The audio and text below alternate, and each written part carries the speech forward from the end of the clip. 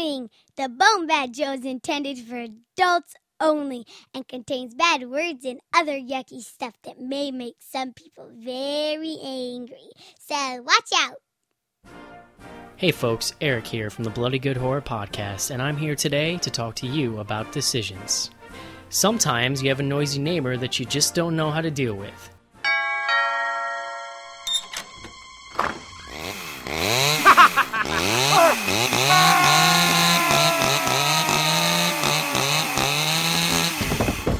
Maybe you've got someone tied up in your basement and you're not really sure how long you should leave him there.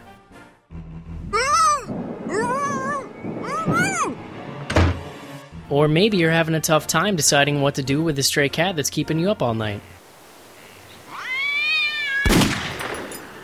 And that's why I'm here today, folks, because a decision to listen to Bloody Good Horror is an easy one. So do yourself a favor and check out Bloody Good Horror today. That's bloodygoodhorror.com, the one choice in life that's easy. Plus, we'll help you figure out where to bury that dead body you're driving around with. And don't worry, if you didn't see anything, neither did we.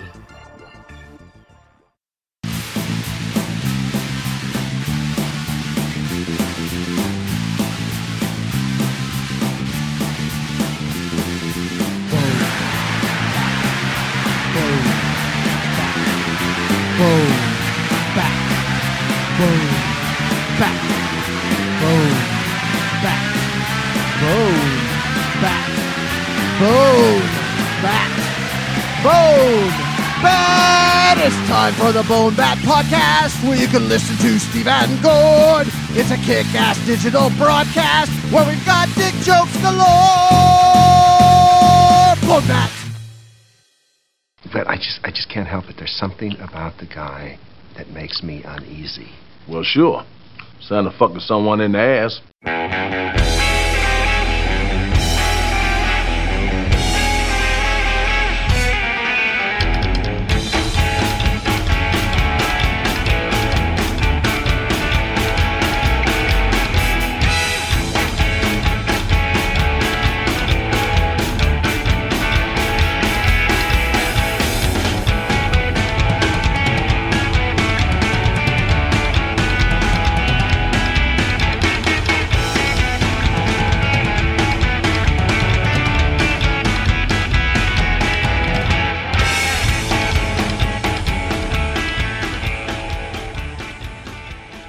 What's up, everybody? Welcome to episode 37 of the BoneBat Show, the holiday extravaganza episode. This is Steve. And this is Gord. How you doing, man? I'm doing all right. We got a special guest in the audience today. My buddy Leemo is joining us this evening. How you doing, man? Good. Hey. Good to have you finally in the BoneBat studio. Now, folks, you may not think that you've heard him before, but you've actually heard him on every single episode. Whoa. He plays the bass on our theme song, man. Oh, so that's the good. You did the good part. Yeah, exactly. Like 93.5% of the musical talent in our theme song is sitting next to me. Sweet. Mm-hmm. Wow, and if we had Jello Biafra show up as the guy that, actually wrote the music and all, that'd be all the talent. That would be right there. Cool. So this is our holiday episode, and one of the things I was really excited about was we were able to feature the music of the mighty Reverend Horton Heat this episode. Excellent. Who has actually done a holiday CD, and if you don't know it, you should. Song that you are listening to now, Jingle Bells, is from the album We Three Kings. We will be featuring tunes from We Three Kings, Revival, and the latest joint from Reverend Horton Heat, which is called Laughing and Crying, all off of Yep Rock Records during this episode. So we hope you enjoy the music. Yeah. So, dude. Yes. If I say the word point, does that have any meaning to you? Yeah, it's point misspelled. Okay. So I did this comic out of nowhere. Well, actually, I ripped off somebody else's idea, first of all. There was the alphabet of weird sounds someone wrote, and it was all these little nonsense sounds with a little weird picture by each one. And I thought, I can do that better. I'll do the alphabet of rude sounds. And so I did the same thing, made all these nonsense, rude-sounding sounds with a little picture of what was making the noise after each one. And when I got to the letter P, I said, point. I didn't really know where I was going with that. I just wrote the word point down. And then I drew a pair of breasts with erect nipples and wrote point, point. Good enough. Marginally funny. Move along with life. Later on, I discover Mad Magazine had done that same sound effect, point, years earlier, and what did it illustrate? A woman's breast popping out. I completely ripped off Mad Magazine, like 20 years after the fact. Not just Mad Magazine, you ripped off the incredible Don Martin. Yes, that's right. Don Martin is the of guy sound ripped effects. Off. Yeah. Oh God! It went back and I actually looked at that little bit where of art that I ripped off, and some of the other sound effects that he illustrated in there were just brilliant. There was one that was like fist slap, and it was the sound of someone getting a big flat saw, flat side right to the face. Well, I still remember his celebration of the cockroach with squeeby deeby dap, which is the sound of a guy walking over a board with cockroaches under it. Now, did it sound like squeeby deeby dap, or was it more like squeep deep deep deep dap, like these things bursting? That's the way I always imagined it. It was kind of a musicality to it, if you will. Wow, interesting. How can it be a ripoff if you arrived at this sound independently? Well, thing. I don't think I did. I think I saw that as a kid and like filed it away in the dark recesses of my mind. Yeah, I mean, all of us, kid who read Mad Magazine, you just kind of have that subconsciously, snappy comebacks for stupid questions, and all these little tiny bits of mad-alia, I guess, just kind of in your subconscious. And some trigger, and just for Pam, you feel it again. See, you probably stole that from Don Martin, and you don't even know it. Or you do know it. Could be.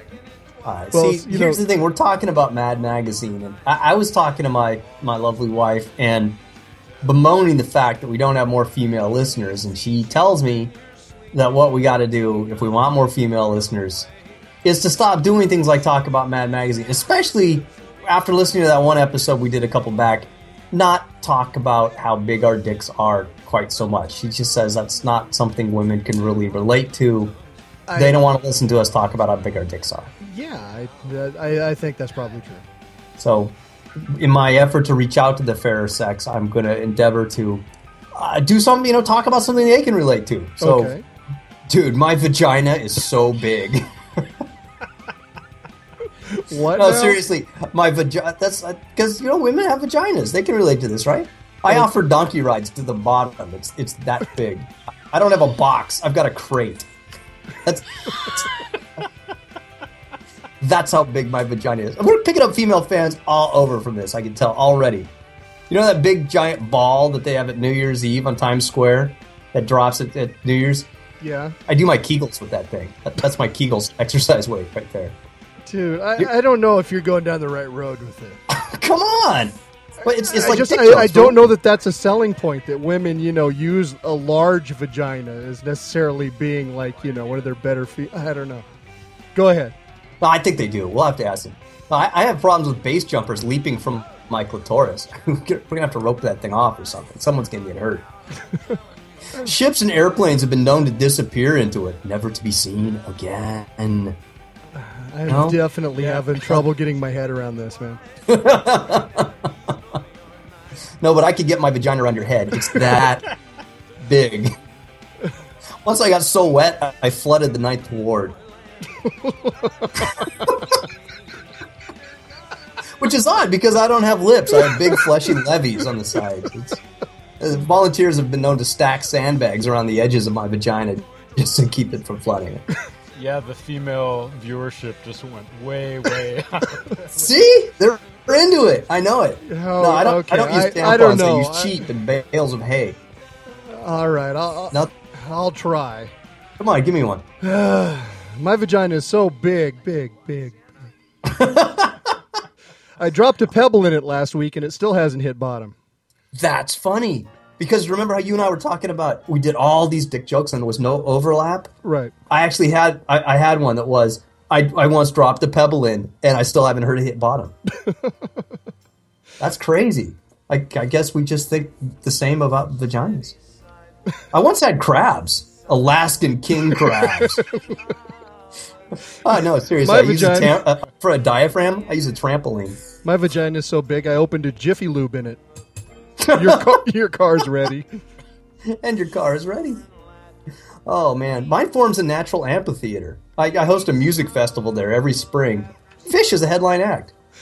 I can palm my clitoris like a basketball. Oh, that's a good image. I like that. Michelangelo once painted the ceiling of mine. You can actually carry me like a 12-pack. Wow. It's really easy to find my G-spot. You just follow the traffic signs. On my last period, I ate Hershey, Pennsylvania.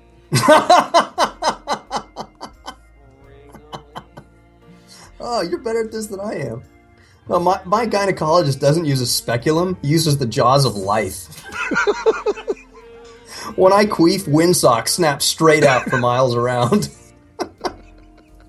Come on, that one cracked me up. Novice divers should be reminded to pressure equalize their ears several times on the way down to my vagina. It's that big. The Democrats declared it a critical wetland habitat, but the Republicans want to tap into the tremendous natural gas reserves that lurk beneath it. It's big. Sir Edmund Hillary was the first European to summit my clitoris. Oh, no. Seriously. Verizon, they advertise that they provide 3G coverage in over 80% of my vagina. That's totally bullshit, though. Without a lot more cell phone towers, you're never going to get decent reception in there. Oh, shoot. All right. Thelma and Louise drove off the edge of it. Yeah, if that one doesn't appeal to women, nothing will. Yeah, see, it's a Thelma Louise. It's a vagina joke. It's big. Okay. All right, one more, and I'll stop for now. Okay. But you'd best consult the tide table before you venture in, and so you don't end up stranded on what was once a dry stretch of vagina. All right, I don't know. Maybe I'll work on it. Tell me if our female listenership doesn't quadruple based on the "my vagina is so large" jokes, because I think we got something. I'll keep an eye on the stats. Thank you. So Did I mention I use Michael J. Fox as a vibrator? Dude, that is an old one. I know. That is an old one. You did not write that. Cheap for using it. I didn't. No, if you go deep enough, though, you'll find pure white eyeless fish. It's that big. Go on. Along with cuneiforms of bulls. You will, yeah. Totally. All right, so a podcast awards update. Hey, podcast awards! Did we win? Unfortunately, we lost. We what? We lost, yeah. We lost to the Daily Giz Wiz, which, speaking of Mad Magazine, is Dick DeBartolo's show that he does. It's a gadget and gizmo show he does with Leo Laporte on the Twit Network. So congratulations to them. Yeah, congratulations. I'm glad I ripped off Mad Magazine. I got to say, though, I am a little disappointed. Well, but yeah, I'm saddened. But, if you're going to lose to anyone, I guess that's okay. I got to say, but while I am disappointed, I'm super glad that our listeners pulled together to nominate us. That was very cool. And that makes me feel really good about things that, cool. That people think enough of the show to actually go to the effort to go to a website. So thank you all to all you listeners who voted for us, who nominated us, all that good stuff. I do really appreciate that. Speaking of comments about the podcast awards, we have a voicemail. Here it is. You guys lost. Losers. You suck. Wait, let me actually get online and see who you guys lost to. Who did you guys lose to? You were in comedy, right? Yeah, that's what we do. I know I don't particularly like doing this. Oh, hey, it's Vaughn. I don't particularly like doing this, but you know what? Fuck. And the thing is, I looked at this, and every year I look at this stupid fucking podcast awards thing, and it always makes me laugh because it's so stupid. Okay, so you guys were going against Comedy Forecast, Comic Geek Speak, which is not even a comedy podcast, Disordered View, Steve Dahl Show, Beagle, Daily Gizwiz, which isn't a comedy show, This Week in Fun, which is a piece of shit. It's not even a funny show. Absolute Peach. What the fuck? Who the fuck is that? Rolf? Who the fuck is that? Who's Steve Dahl? The Bugle? The fuck? And the BoneBat Show, right? Okay, let me see. Comedy. Who wins? The Daily Gizwiz. A fucking Leo Laporte show. You guys should be fucking ashamed. Ashamed that fucking the Daily Gizwiz, which is like, yeah, it's a Twitch show. It's a Leo Laporte show. And it's about like fucking, it's like a tech show. And you guys are like, oh, we're gonna really try to win this. You know what? It's a whole bunch of load of horseshit. And I'm sitting here looking at the live, because I went on your Twitter thing and I connected to the Podcast Awards just to see when it was coming on. I already missed it. It's 11 o'clock here in friggin' on Eastern Standard Time, and it's a piece of shit. Why do you guys waste your fucking time? You guys in the outside in the cinema guys, who were even worse. At least you guys were like, you know, if you guys want to be part of this email, we'll friggin' do it. But no, the outside in the cinema guys, fucking driving everybody nuts on Twitter. Fucking, oh, vote for us today, vote for us today. But it's a fuck you. I'm not going to vote for you. I even said it. I'm not going to vote for anybody. No offense to you guys, but I don't particularly care for Podcast Awards. I think they're a piece of fucking shit. And you know, I feel bad. I mean, I do laugh at you, but it's all a joke. But, you know, I feel bad for you guys because you were actually, like, the only podcast on there that's actually a comedy podcast. All the rest of it is just like, let's see, how many fucking Leemo Laporte shows can I get on this fucking thing? The Store That You is a piece of shit. Comics Geek Speed is a comics podcast, a comic book podcast, fucking bullshit. Comedy Forecast sucks. Rolf sucks. Steve Dahl, I don't even know who the fuck that guy is. Who the fuck watches that? Fucking This Week in Fun is another Leemo Laporte show. It's done by fucking Martin Sargent. He used to be funny, but now he sucks his dick. I don't know. I'm really ranting, and I'm in my mother-in-law's house. I hope she doesn't hear me. I wonder if she knows he's there. Why do you guys waste your fucking time with this shit? What are you going to get, like a fucking free mic stand? What the fuck do you get from this? Nothing. I understand it's recognition and shit like that, but you know what? It's not going to get you more fucking listeners. It's just going to give you a stupid, what the fucking awards you could put on a shelf you make in your podcast room. Who the fuck cares? No offense to you, Steve. No offense to you, Gord, but it's all bullshit. The Podcast Awards, Podcast Alley, fucking reviews on iTunes, it's all horseshit. No one really gives a fuck. I know, I'm ranting, and I really shouldn't, because I actually do love you guys. But, like, in all honesty, with all this bullshit about podcasting, it really makes a guy like me not want to do podcasts. Because it's such horseshit, such fucking bullshit, that it just makes me want to fucking give up, tie a noose around a freaking tree, and hang myself. It's garbage. I think I've done enough ranting. I hope you play this on the next show. I don't give a fuck who it pisses off. You know who I am. You really want to fuck with me, you can email me, you call my fucking voicemail. You just fucking try. Not you guys. I know you guys are freaking don't get the joke, but anybody else who gets offended by this, go fuck yourself. Alright, goodbye. You see, I feel better already. Wow. That's like some New Jersey therapy, man. I don't know. I felt worse, and then I felt better, and then I felt worse again, and now I feel better again. I don't know how to feel. But apparently, if I'm to break down his argument into its principal components, it's bullshit, it's horseshit, it's more bullshit, and fuck everybody, right? Well, he basically said all the other shows suck except for us, which that's so. Is that what he was saying? That's okay. That's the way I took it. I don't know. I gotta say though, I don't have any beef with the Outside the Cinema guys. I actually chatted with Bill during the whole ceremony, and we kind of commiserated. So that was a good time actually during the thing. But thanks, Vaughn, for the call. That was a lot of fun. Always appreciate your freak show phone calls. That's great. Nothing like them. Please makes keep me them feel coming. normal. All right, dude. So speaking of things that piss you off. Yes. Do you have anything that pisses you off this week? I always do. I always have things that piss me off. And right now, you know what pisses me off? What's that? Spanish verbs. Because I'm trying. I'm doing my level best to learn a little bit of Spanish. And I finally clued in that in English, there's basically two things you can do to a verb, right? You can leave it alone, or you can add ed on the end of it. That's it. Now, there's some irregular verbs like, ate or ran, run, but... No. You got to conjugate that shit. Yeah, what are you going to... Oh, and you can put ing on the end. You can turn it into a gerund. Rudy too. Okay, so you can leave it alone, you can put ed on it, or you can add ing to it. Yeah, everything else is putting different words in front of it or behind it. You take something real basic, like let's take the verb to fart, right?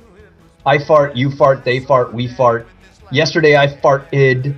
Yesterday you farted, they farted, we farted. See, there's not a lot of change. There's fart and farted. You could go farting, you could do the gerund thing, but that's going to be for everyone. We are farting, they are farting, we were farting. What about a dangling participle?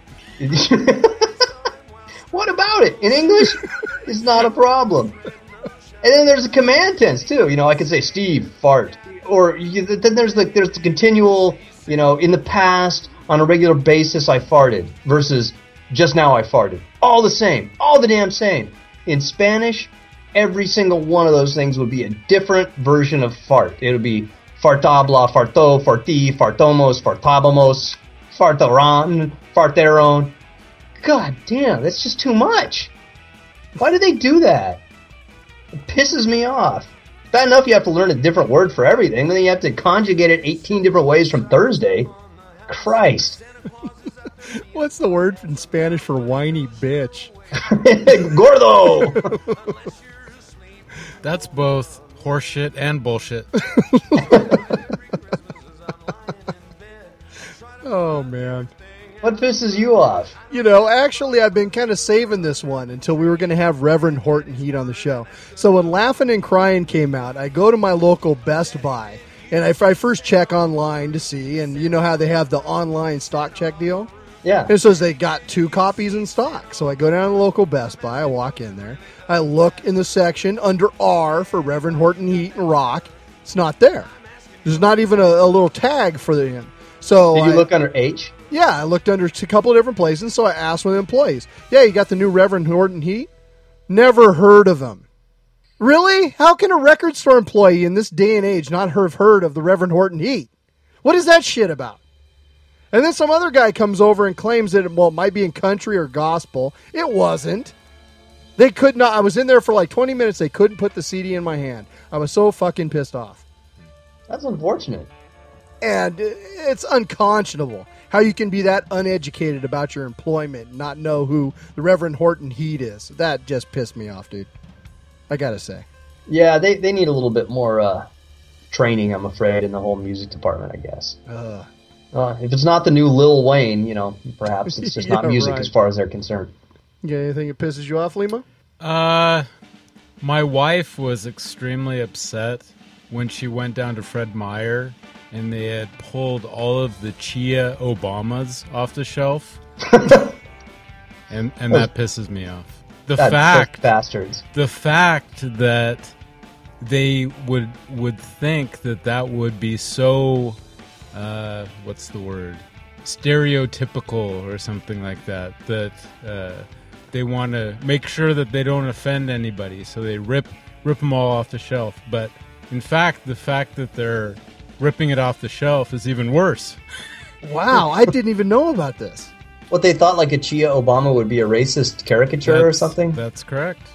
Yeah, because, you know, the thing about people of his ethnicity is they all have green hair that grows up and sprouts leaves. That's a stereotype they've been trying to combat for years. And it grows extremely fast. That's right. Fast-growing, photosynthesizing fuckers. Jesus Christ.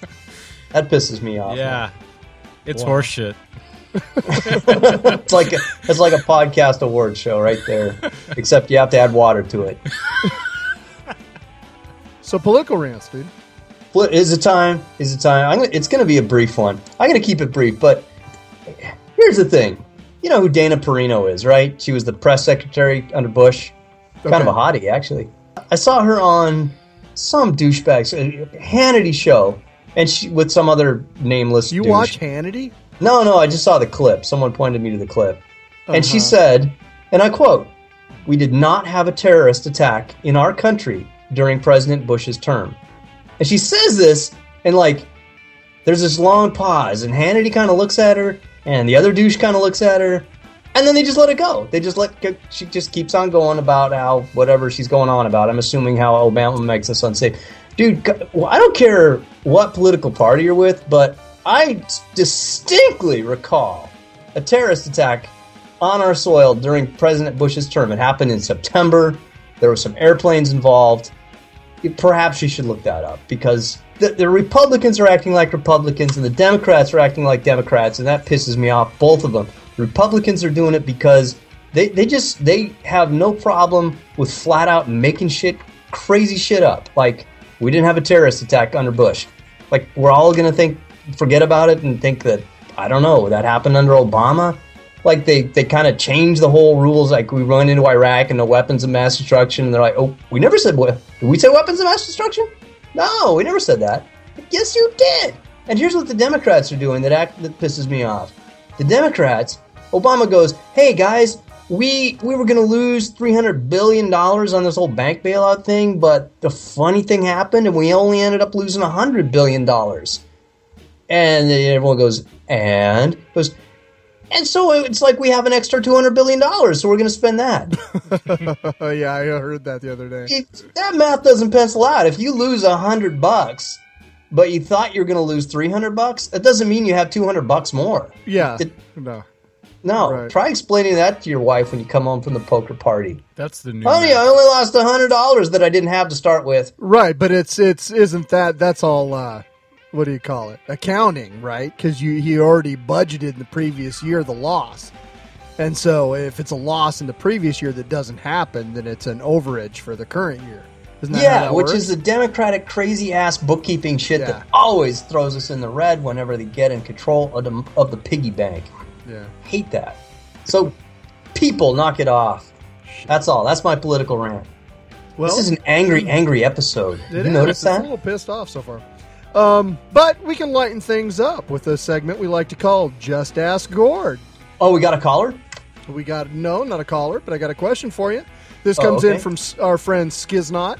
He's asked, can you ask Gord, in the same fashion as you would have a herd of buffalo or a gaggle of geese, what is the proper term for a group of Muppets?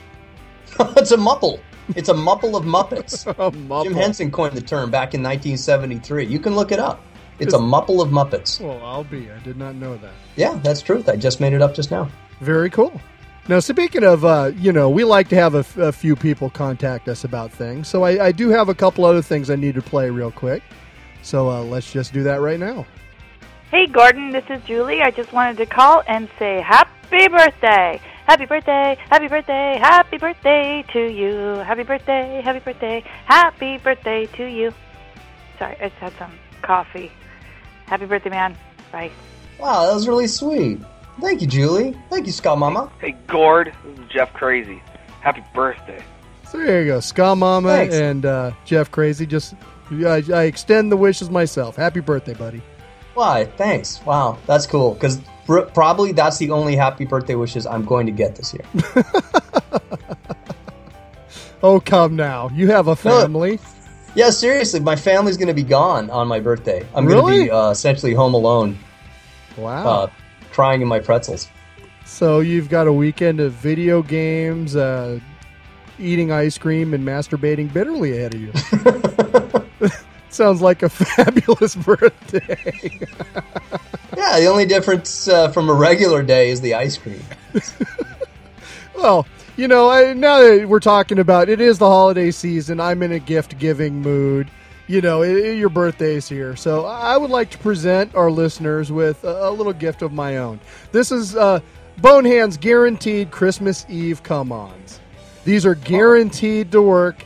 Whoever you use them on will get you a little action on Christmas Eve. So Excellent. I can use this. you can feel free to trot out something like, want a lick of my candy cane?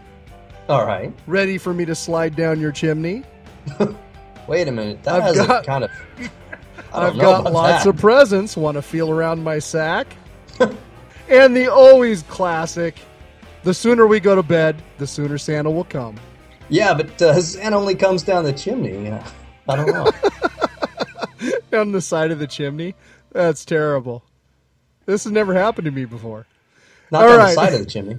Let's listen a little more Reverend Horton Heat. This is We Three Kings.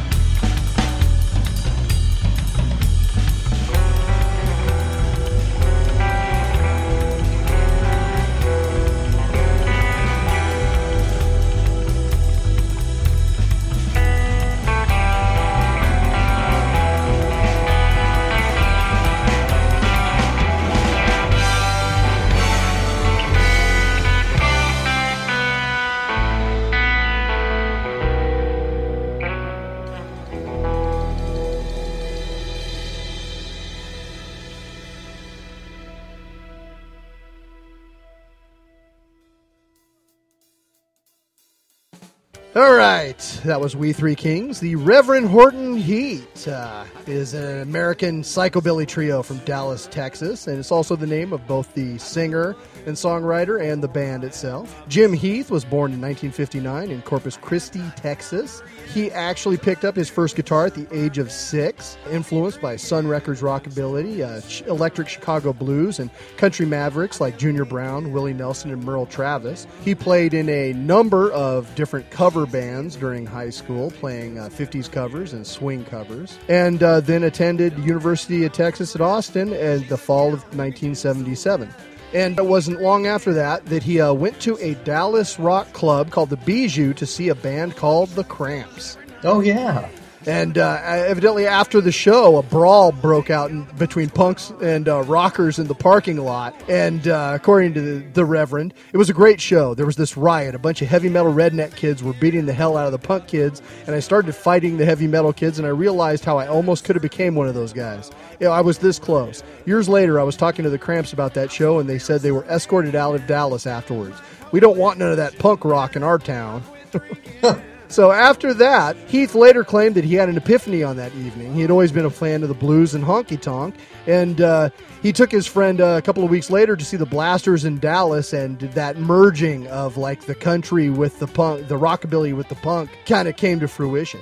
Soon after that, his wife, who he had married a few years earlier, left him, which is documented in the song, "Where in the Hell Did You Go With My Toothbrush?"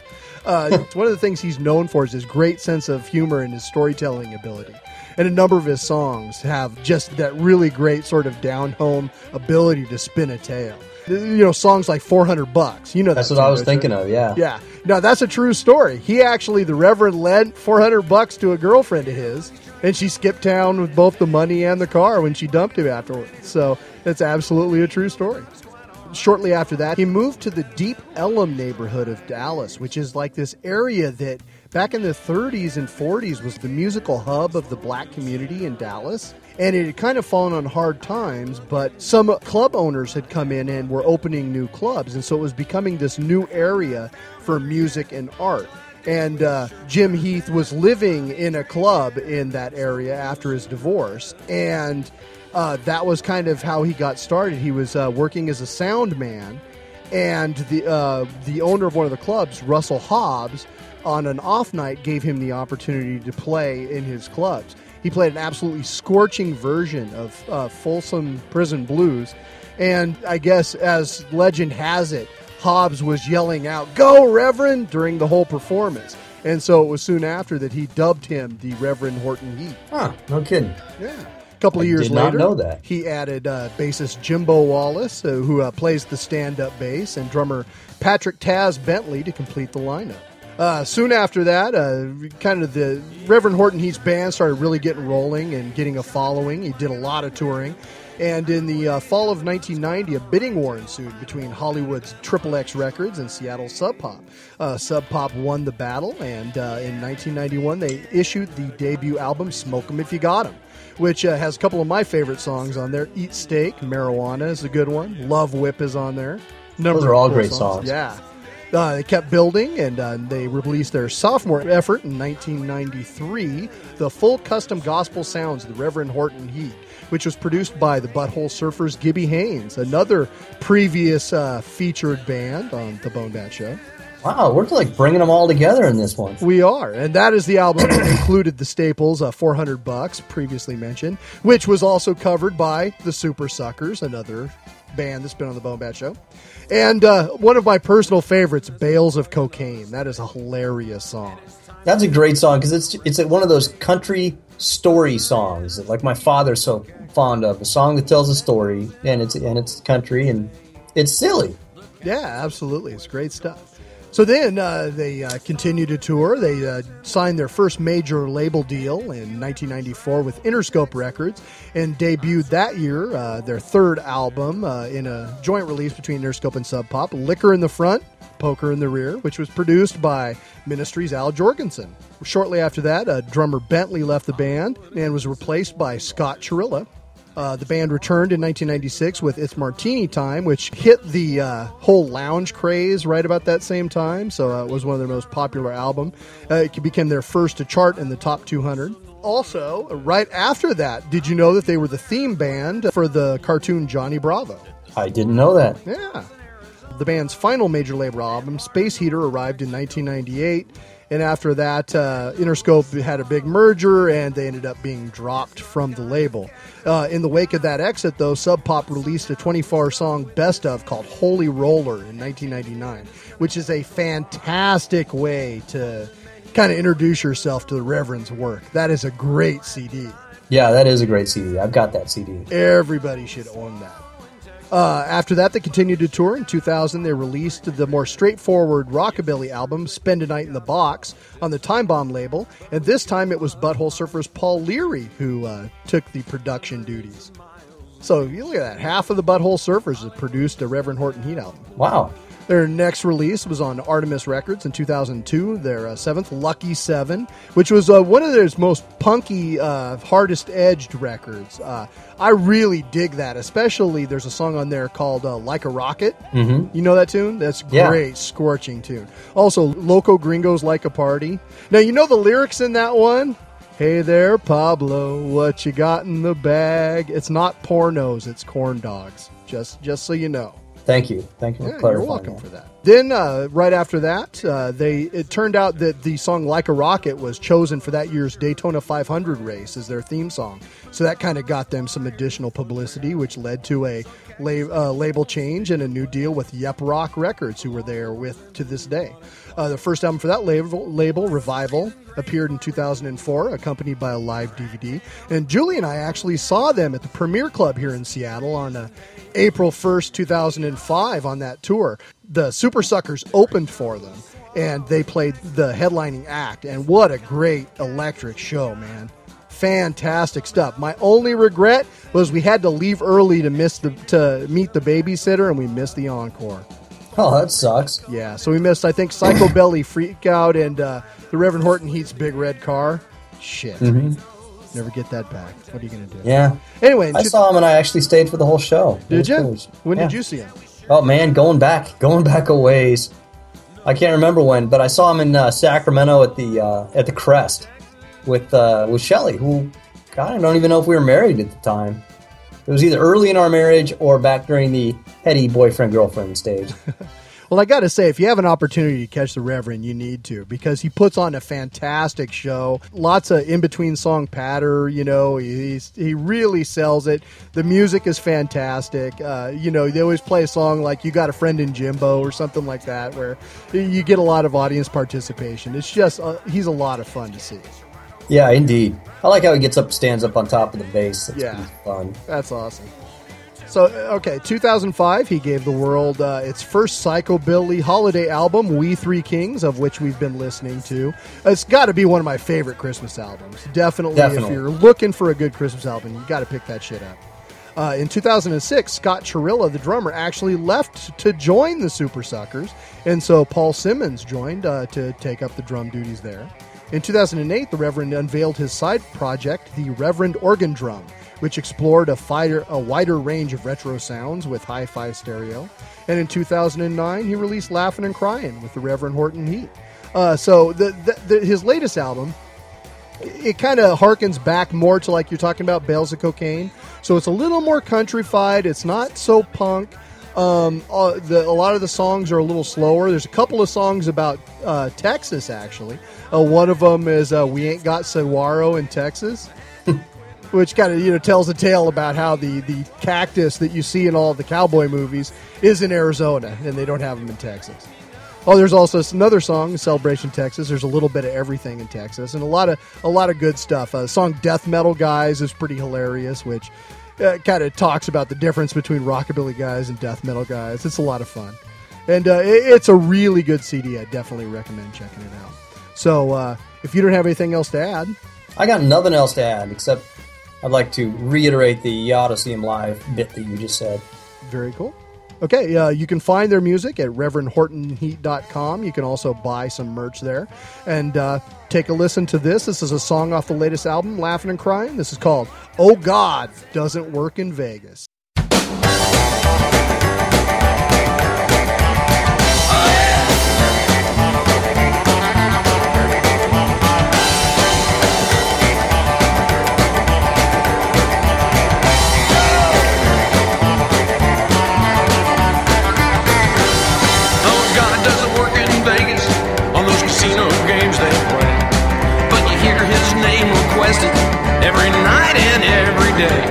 They say, oh God, I need a king, oh God, I need a queen, please let me roll a seven.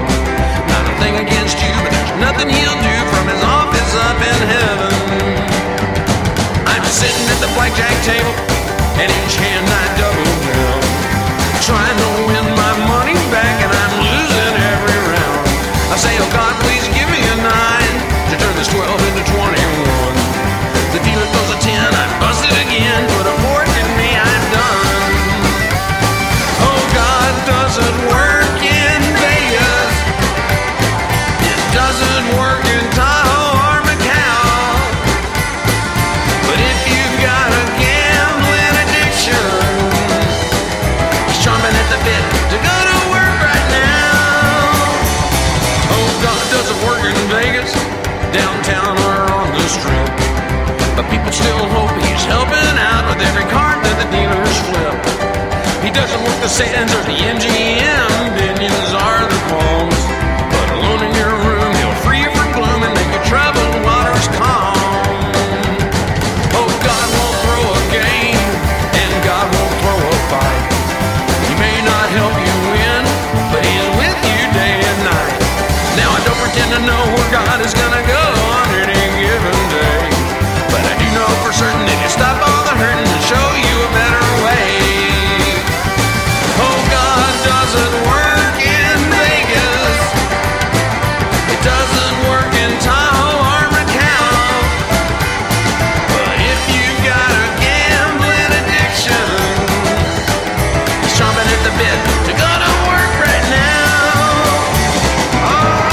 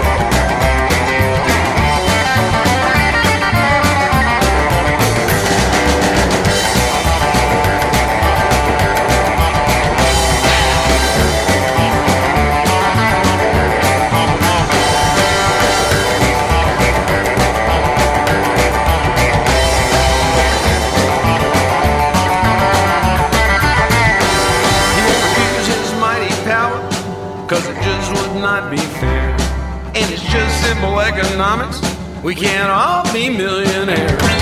So think about what you're asking when you go to rolling dice.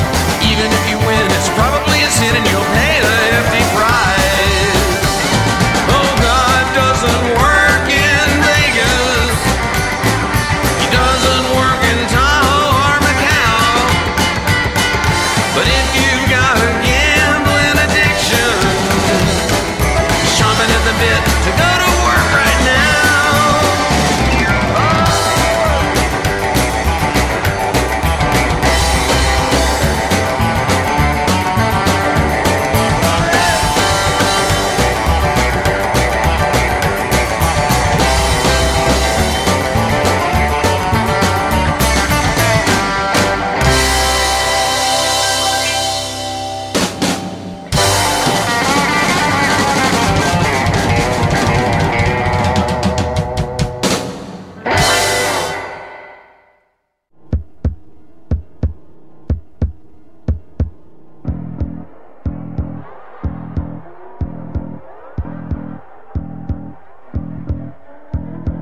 Hey fans, it's Ken Forey. Just want to tell you about Mail Order Zombie. Great company. They review zombie films, any zombie film, every zombie film, and it's something you should tune into. So if you get a chance, go to the website, look these guys up, Mail Order Zombie, and find out what the hot zombie films are today. What's going on? These guys are right on the cutting edge of reviewing zombie movies. And if you're a zombie, or you want to be a zombie, or you're thinking about being a zombie, or your mom's a zombie, your dad's a zombie, or your damn mother-in-law's a zombie, tune in to Mail Order Zombie, baby. You'll find out what's going on. Ken Forey, and that's out.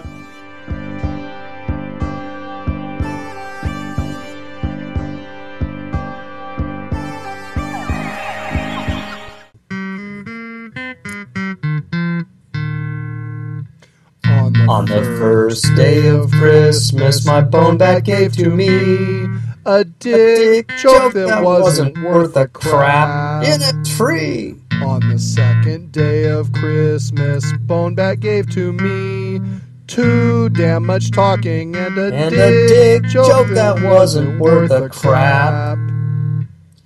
On the third day of Christmas, my BoneBat gave to me 3 dumbass questions, too damn much talking and a dick joke that wasn't worth a crap.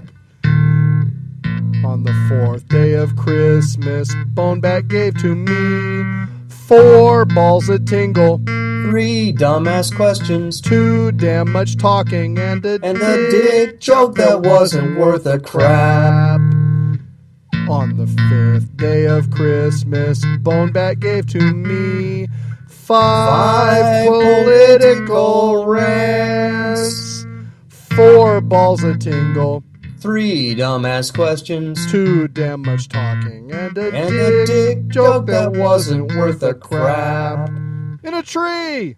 The 6th day of Christmas, my BoneBat gave to me 6 packs of beer, 5 political rants, 4 balls a tingle, 3 dumbass questions, too damn much talking and a dick joke that wasn't worth a crap. On the 7th day of Christmas, BoneBat gave to me 7 warm sticks of butter, 6 packs of beer, 5 political rants, 4 balls a tingle, 3 dumbass questions, too damn much talking and a dick joke that wasn't worth a crap. On the 8th day of BoneBat, my Christmas gave to me 8 angry emails, 7 warm sticks of butter, 6 packs of beer, 5 political rants, 4 balls a tingle, 3 dumbass questions, too damn much talking and a dick joke that wasn't worth a crap in Steve's tree. On the 9th day of Christmas, my BoneBat gave to me 9 nervous livestock, 8 angry emails, 7 sticks of butter, 6 packs of beer, 5 political rants, 4 balls a tingle, 3 dumbass questions, too damn much talking and a dick joke that wasn't worth a crap. The 10th day of Christmas, BoneBat gave to me 10 twisted tunes, 9 nervous livestock, 8 angry emails, 7 warm sticks of butter, 6 packs of beer, 5 political rants, 4 balls a tingle, 3 dumbass questions, too damn much talking and a dick joke that wasn't worth a crap in a tree. On the 11th day of Christmas, BoneBat gave to me 11 zombie movies, 10 twisted tunes, 9 nervous livestock, 8 angry emails, 7 sticks of butter, 6 packs of beer, 5 political rants, 4 balls a tingle, 3 dumbass questions, too damn much talking and a dick joke that wasn't worth a crap in a tree. On the 12th day of Christmas, BoneBat gave to me 12 total listeners, 11 zombie movies, 10 twisted tunes, 9 nervous livestock, 8 angry emails, 7 warm sticks of butter, 6 packs of beer, 5 political rants, 4 balls a tingle, 3 dumbass questions, too damn much talking and a dick joke that wasn't worth a crap. Thank you, good night. All that, and we still didn't get a blowjob. Man. All right, and that was Reverend Horton Heat. Thank you very much for the awesome music, Reverend. Much thanks, Rev. So we've got an awesome surprise to kick off this week's edition of Multimedia Triage. Would you believe that only the flying fists and Einsteinian-level intellect of an 800-pound gorilla luchador stand between the world you know and a mad god's dream of global domination? You'd fucking better. Your life depends upon it. We'd like to welcome Mike McGee and Tamas Jakab, the writer and illustrator, respectively, of the world's most awesome comics magazine, El Gorgo. Welcome to the show, boys. Hey. Thanks. It's great to be here. Yeah. Glad you have you. So tell me, how did the idea for El Gorgo come about? Well, let's see. The very short version is that Mike and I have known each other for over 20 years now, and about 5 years ago we did a very short 10-page comic story. And then we're trying to get another comic book project off the ground for a couple of years, but it never really happened. Mm-hmm. And suddenly we had an opportunity to do a short story for an anthology book that ended up falling apart. But pretty much what happened there was I had this crazy idea to just do a 50s-style story of a luchador fighting a giant robot, and the idea was that he would have a gorilla sidekick who was also a luchador. So I immediately called up Mike and told him the idea, and of course his first thought was, well, I like the gorilla luchador better, let's do a story about him. And I think... Yeah, why did we need the luchador? I mean, yeah. So it's going to be better, obviously.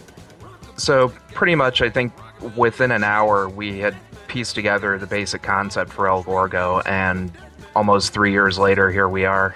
That's very cool. So you basically constructed this, you built the foundation of this comic on a bunch of broken dreams. And this is the pieces you picked up from that and taken them and strung them together into a cohesive whole. Thing of beauty. Now, why luchador? Neither one of you sound like you're natives of an area that perhaps might have luchadores as a form of regular entertainment. What is it about the luchadores that captured your imagination there? Was it the mask? Yeah. I think it was... Yeah, I mean, it was the mask. I think there was that kind of correlation, between, like, the El Santo movies, and then, of course, you've got, like, the Silver Age of comics, and they happen around the same time, and there seemed to be this kind of thing going on between them, so it just fell together pretty nicely. Admittedly, though, I mean, Mike and I, like, neither of us speak any Spanish. I think Mike has managed to piece together little bits just for El Gorgo's dialogue. I speak none whatsoever. My grasp of Spanish is really sad, actually. I have, like, all kinds of reasons why I should know Spanish. I don't. Yeah, me too. I'm finally trying desperately to learn a little bit of Spanish. It's hard. I've had, like, every opportunity in the world, and, it's just really never happened. I don't know. It's kind of a shame, too. I think we missed a marketing opportunity there of doing those Learn Spanish with El Gorgo DVDs. Oh, my God. Oh, my God. No. Oh, damn. That's actually, to the best of my knowledge, well, I don't know how long you've had that idea, Tom, but that's the first time I literally just came up with it. Oh, my God, dude. This is how, like, a lot of our ideas come together, is we'll just be talking on the phone, somebody just says something, and all of a sudden it's, like, the light bulb goes off, and next thing you know, we're constructing, like, some big crazy story out of it. That's great. You heard it here first on the BoneBat Show. In the future, when this is all the rage, learning Spanish with El Gorgo, people go, God, that's right. They came up with that on the BoneBat Show, didn't they? Yeah, cool. So tell me, Tamas, what's your media here? What are you using to create the art? Is it all digital, or are you digitizing it? Are you starting with black lines, or starting with paint and then scanning it? What are you doing?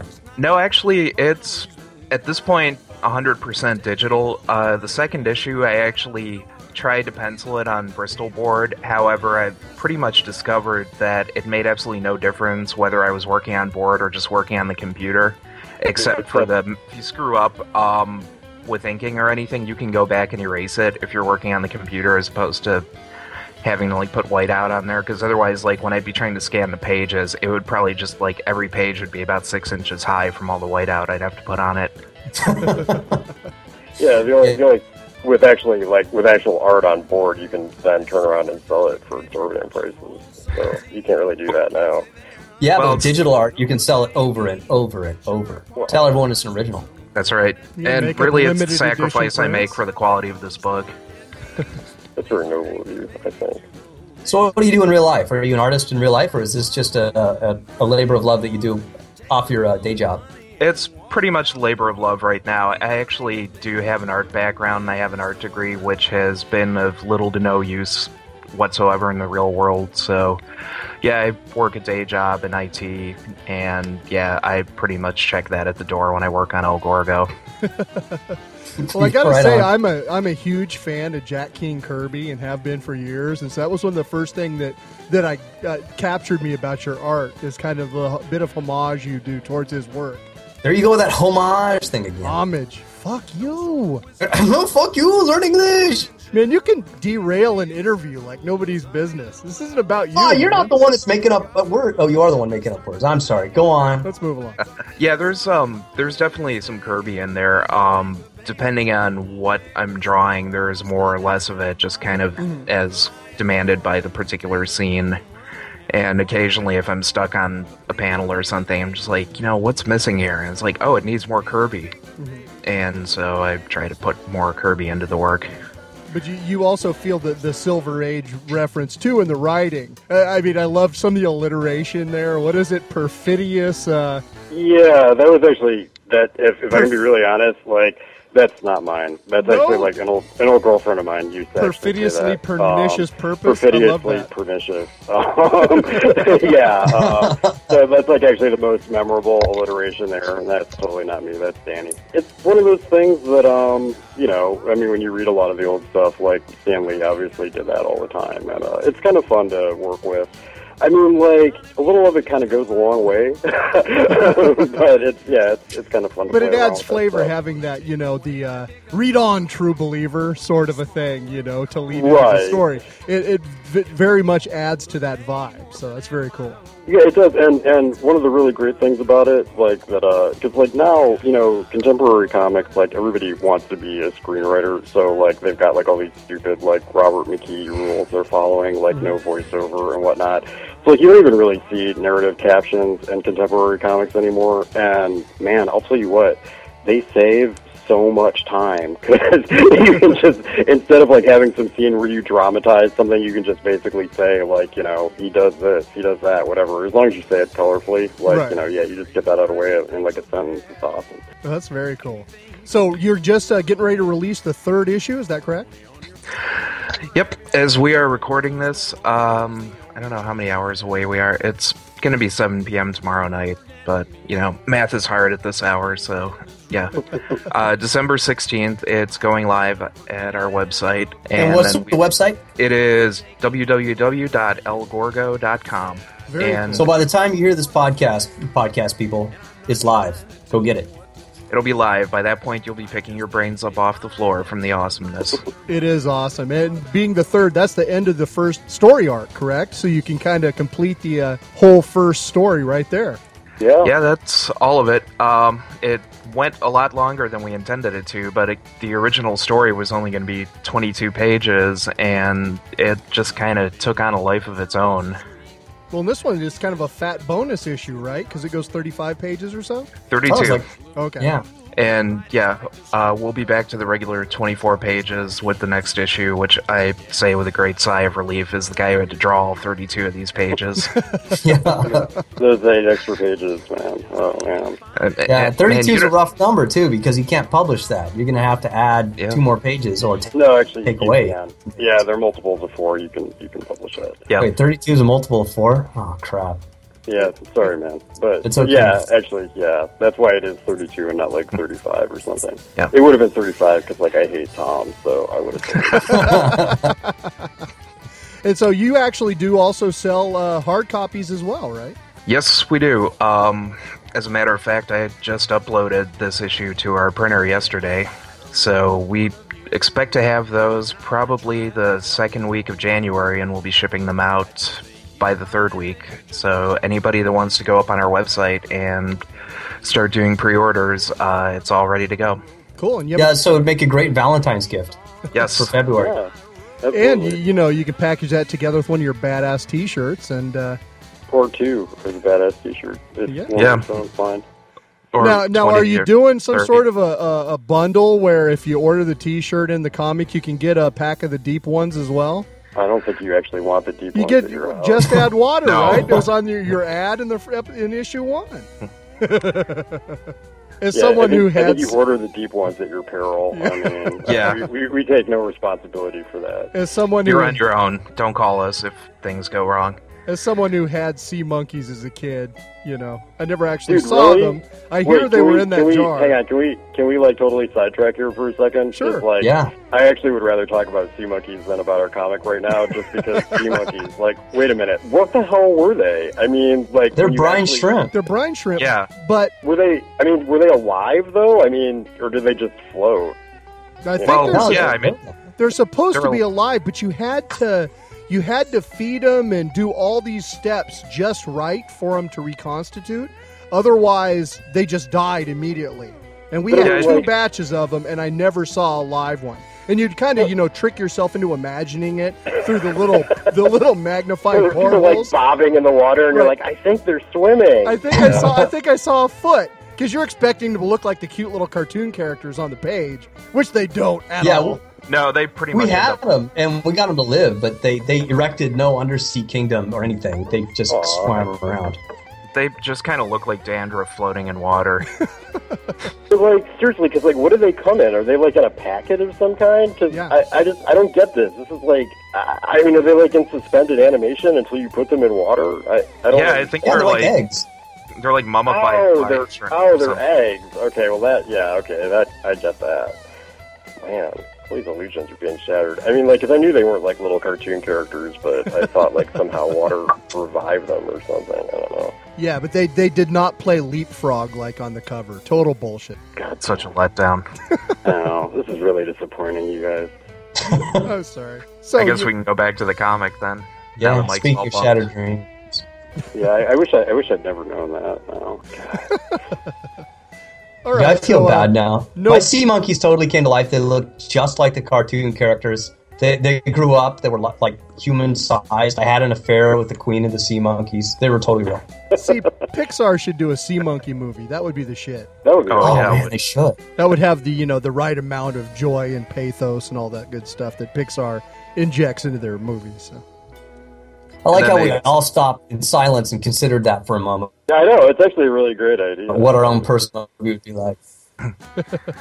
Yeah, until they start selling the tie-in sea monkey packets, and kids put them in the water, and then are just sitting there again with shattered dreams. Ah, they're fucking shrimp.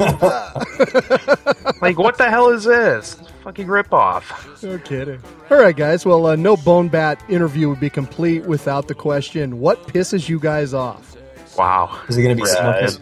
I really don't even know where to start. I lost my contact lens earlier. That really made me mad. Oh, that sucks. I've done I that. totally did. I was, and it's kind of my own fault because because obviously it fell out of my eye, so I'm sort of responsible for it. But I mean, like, It wasn't like some roaming gnome that grabbed your contact. out of yeah, your right. I mean, like, I did it. I wiped my eye and it popped out, and man, I've been all over this goddamn place. And the thing is, they're not really, contacts are not really that small anymore. I mean, it's about the size of a goddamn penny. But I don't know where the hell it is. That makes me mad. I'm mad at myself, though. Like, I actually want to, punch somebody about this. Because, I just put them in a couple days ago. And, I don't know if you guys wear contacts, but contacts are fucking expensive. And, I'm going to actually have to open a new pack now, and, man, it really blows. And I have no one to be angry at except myself, and you know how frustrating that is. I mean, what am I supposed to do, So, yeah, that makes me angry. I, too, wear contacts, so I feel you, man. That sucks.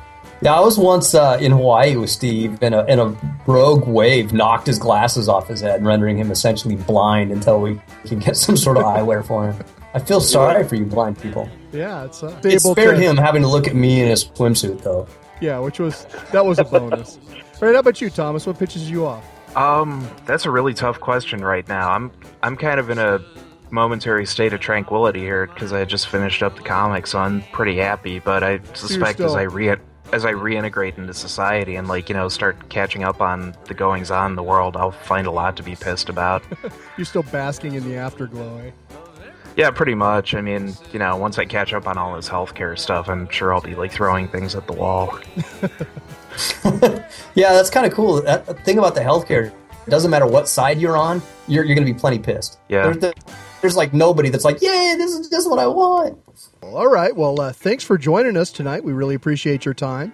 Everybody go check out El Gorgo at www.elgorgo.com. Anything else you guys like to add? Buy lots of copies of the comic books so that we can keep churning them out as quickly as we can. Yeah, that's pretty much what I would like to leave everybody with. Like, buy our comic book, buy lots of T-shirts because they're great. And this warm. This last issue took nearly a year to do because I have a day job. But if my day job was El Gorgo, then we could deliver it to your doorstep every month. Yeah. So pull together, I would guys. actually personally deliver it to your doorstep every month. I would come to your house. You don't really want that, but I mean, I would do it for you. So pull together, listeners. If we can get them to financial freedom if we buy enough issues.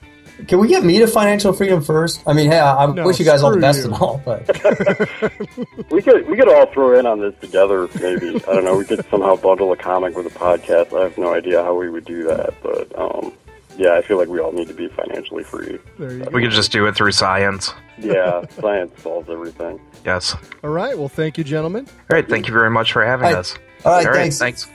All right. So thanks to Tamas and Mike for joining us. That was pretty cool, huh? Check out a new comic for Multimedia Triage. Yeah. Awesome. So you got anything else? Well, most of my incredibly valuable time has been spent playing Modern Warfare 2. So I haven't seen a lot of movies or read a lot of books, but what I did read, based on your glowing ejaculatory recommendation, was Death Troopers. Wait, I don't know if I was ejaculatory about it. You were. You jizzed all over this I said book. if you gotta you read like all zombies and you like Star Wars, that you'd enjoy it. But I did say that it had a problematic ending, I think. Yes, the ending was... You know what? The ending wasn't that bad if you compare it to the rest of that book, though. Oh, really? You hated it? That book was terrible. Really? Wow. It's like reading a coloring book. Come on. I don't want to wreck your fun here. I'm about to spoil. Spoiler alert! Spoiler alert! If you don't want, if you're about to read Death Troopers and you don't want to have your whole zombie Star Wars jizz bomb wreck, just plug your ears for this next part. But when they get to the part where they open the prison and they find Han Solo and Chewbacca in there, yeah, I about threw the book across the room. Can this book get any more ridiculous? That was the shit, dude. That was the shit. That's what I'm talking about. The two guys that you'd most want to see fighting zombies. That's like one of those things, like when you're a kid, and you're, okay, who would win in a fight, Superman or the Hulk? That shit's never going to happen, and yet you can talk about it. Well, this is the exact same. What would happen if Han Solo and Chewbacca had to fight zombies? That's just ridiculous. What if the Shmoo had to fight Captain America? It just doesn't work. What's wrong with that? If you're going to have someone fight zombies from the Star Wars universe, make it Jenga Fett or someone. No, that was the best thing about the book, was rolling out Han and Chewie, man. That took awesome. a book that I was smirking at really hard, just kind of going with it, and when that happened, it was just like, oh my god. What's next? Is the Grinch going to show up? See, but before that, you're kind of like going, well, what's the hook? Who gives a shit? You're playing in the Star Wars universe without any of the heroes you know and love. What's the point? Nobody gives a shit about Commander Cody or any of these other people that they trump up. Wedge Antilles. Who gives a fuck? You want to see what's going on with Boba Fett. You want to see what's going on with Han Solo. That's who you care about. Yeah, and miraculously, this managed to make me not care about it. It was, it was awful. I'm sorry that I tricked you into paying $24.95 for a hardcover book. I know, it's a hardback book too. It's not even going on my shelf as one of those I might want to loan out to somebody. I'm just going to recycle it or something. Oh my god. Well, I did a little better on the book front. This week I actually finished a book. It's called The Name of the Wind by Patrick Rothfuss. Have you heard of this? No. It's a fantasy novel, kind of along the same sort of lines as the way George R.R. Martin handles things. Yeah. So it's kind of a bleak, gritty novel with no sequel coming anytime in the near future. So it's very sounds much like just my speed. So yeah, it's very much along those lines. His characterizations are great. It sort of has this kind of you know how Canterbury Tales has like a number of stories that move the story along? Well, this book is about this. It's this barkeeper or innkeeper who ends up being like this epic hero. And so he runs into this guy who chronicles people's lives, who's like the greatest writer of this era. And he starts to tell his life story. And it's this kind of series of these epic adventures from this character. And it's super well done. Additionally, there are other tales told by different people in the story. So it's all kind of about tales and how tales can be blown up into myth. And so it has a very interesting aspect from that angle. He does a really good job with it. It is kind of fantasy, so there is a magical aspect. And basically, he has a way of turning magic into science. So the way it's handled, I totally respect. It's one of the most, for fantastic fiction, it's one of the most plausible types of magic that you could think of, the way he handles it. It's really impressive. And he does a great job with it. So I really enjoyed the book. But it is a thing of where, he's working on the sequel. It was supposed to be out a year ago. It's not out yet. So if you're coming off of George R. R. Martin, though, and you're looking for something great to read, this is a great book to try. Now, is this the same guy that writes the Assassin's Assistant, the Assassin's Apprentice? I don't think so. I think this is Patrick Rothfuss's first book. Oh, okay. As far as I know. Is Chewbacca in this book? He is not. Okay.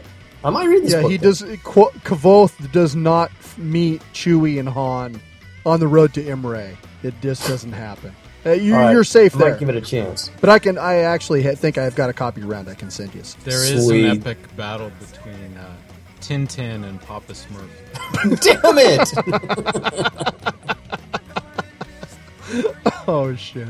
What are you trying to get me to read? So also on the fantasy tip, I've been playing Dragon Age Origins lately. Which I still don't understand how we could stand in line for like 3 hours right next to this game and not try it when we were at Comic-Con. We should have played it. It's a cool game. I mean, speaking of George R. R. Martin, it's very much, again, in that sort of a vein. It's a bleak thing. You can play, basically you roll up a character like any fantasy role-playing game.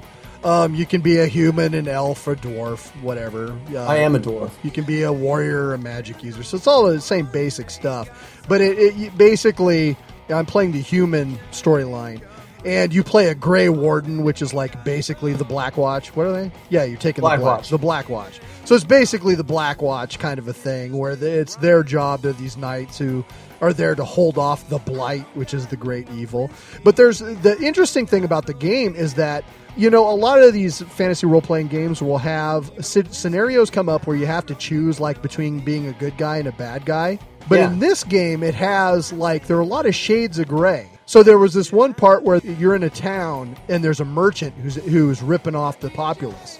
And you can help him by screwing over the convent. Or you can run him off for the convent. But basically, you will lose your ability to buy anything from it. Huh. So there are a lot of things where you kind of have to balance your needs or what you want to do. And basically, I mean, I screwed the pooch on it because I usually play these games trying to please everybody, and be the good guy. And it didn't work. In this case, I couldn't be one way or the other. I had to pick a side. And so I ended up screwing the pooch. I pissed her off and I lost the merchant.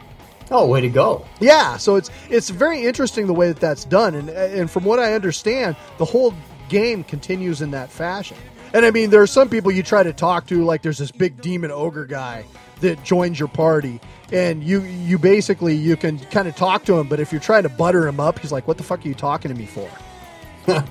he won't take your shit. So it's very interesting the way they did the characters throughout. It's pretty cool. Well, the thing I don't like about it is the combat. The combat is super micromanagey.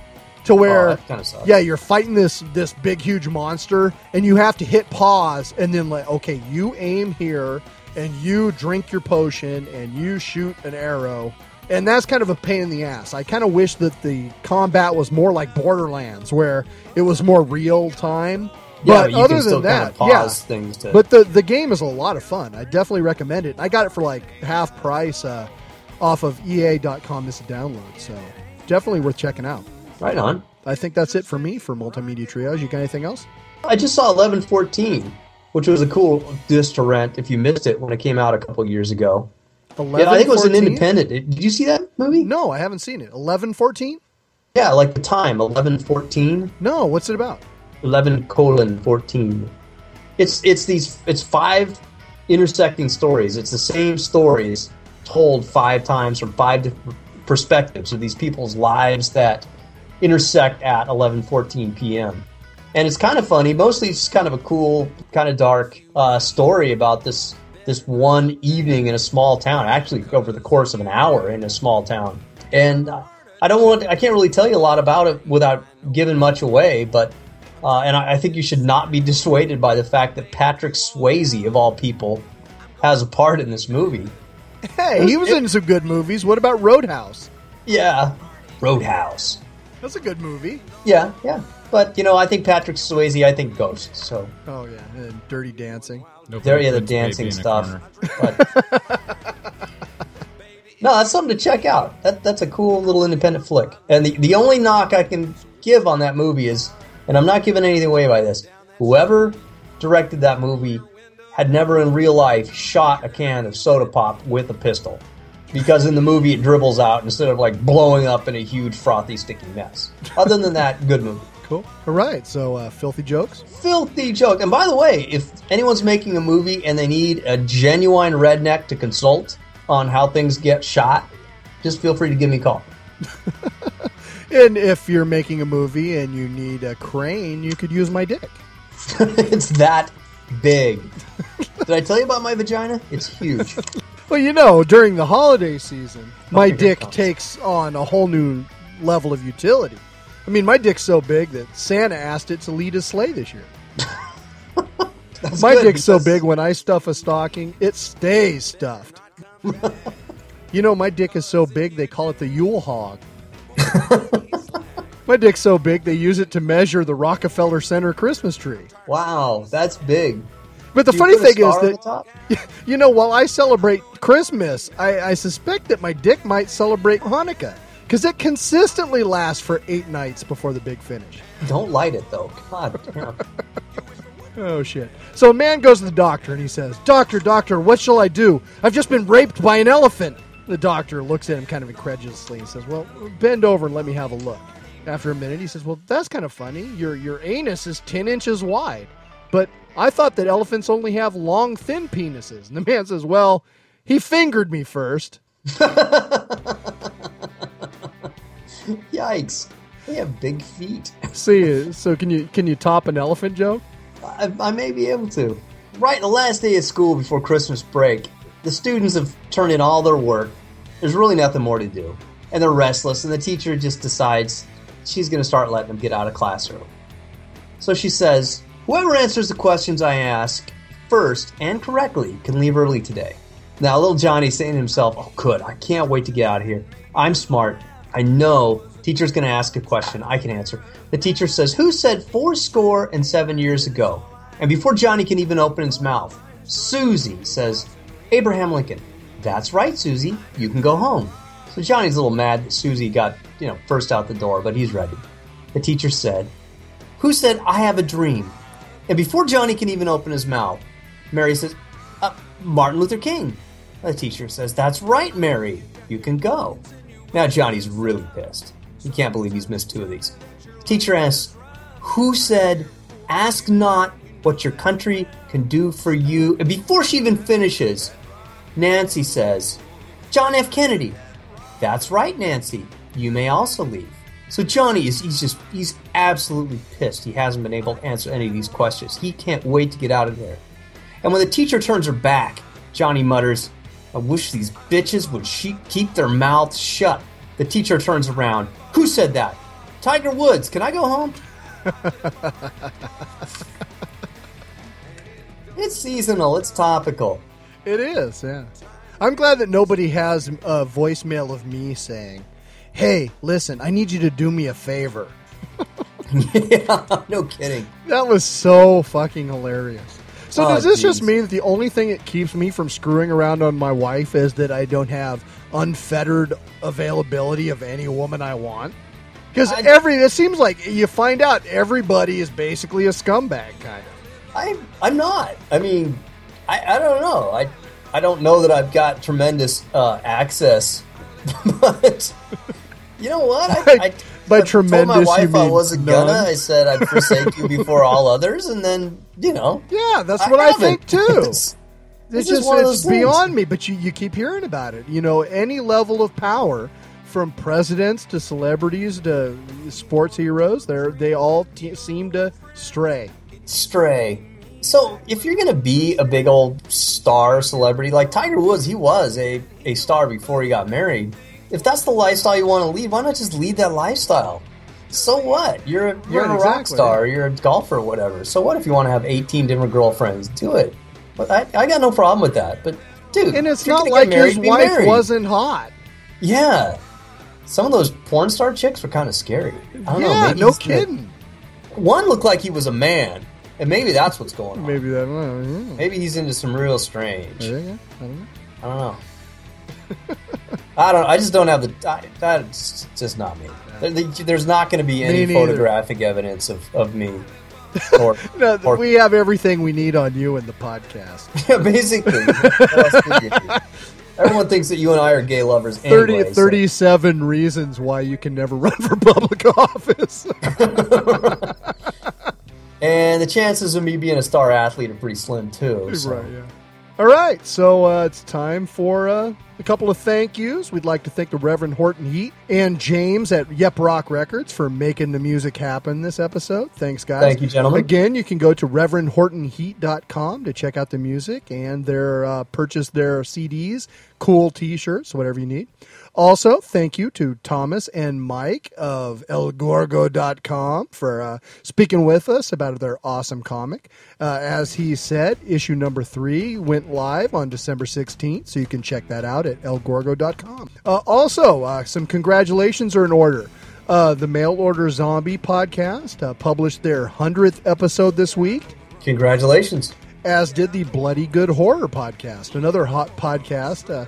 Both of those, you've heard ads during this episode, so go to their website and check them out. They're both excellent horror movie podcasts with great personalities, always entertaining. I listen to them every week, and definitely well worth your time. Also, interestingly enough, Smodcast. Kevin Smith published his 100th episode this week, so isn't that weird? Three different shows with 100th episodes in the same week. Wow, that is weird. That's kind of interesting. Let's see, the normal bullshit. Show phone number if you want to call and leave feedback, questions for Just Ask Gord, or what pisses you off, give us a call at 206-203-3115, or you can email me at steve@bonehand.com. I've got new content on bonehand.com almost every Sunday. Yeah, and I've got a column at davislifemagazine.com once a month, except I'm going to give you a little secret here.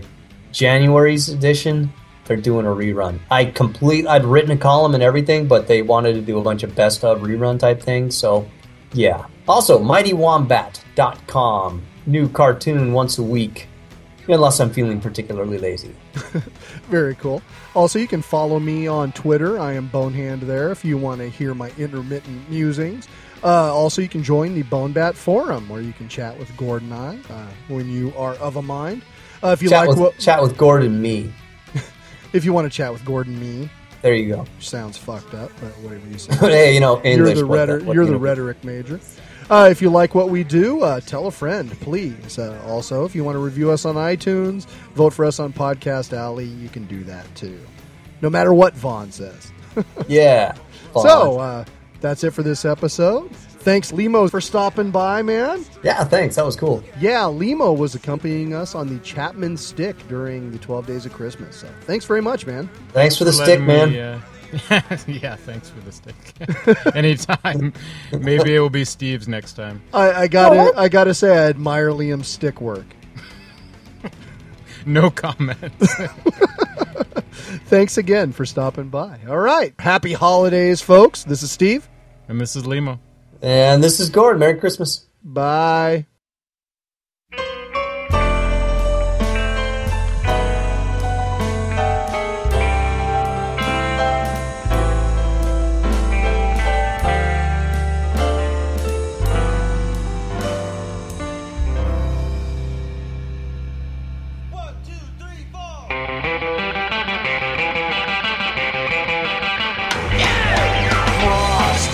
Snowman was a jolly happy soul.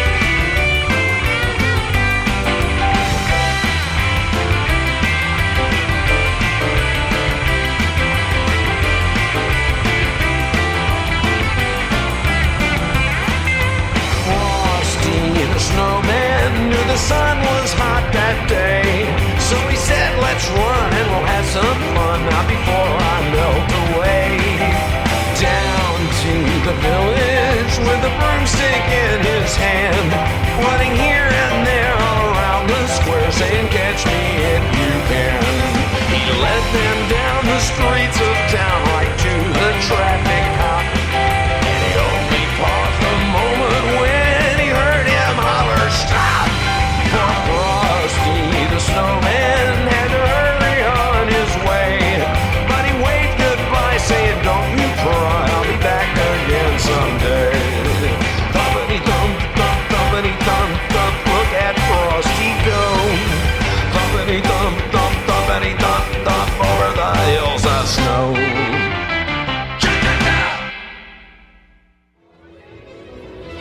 Fuck me Santa, fuck me Santa, fuck me Santa, fuck me Santa.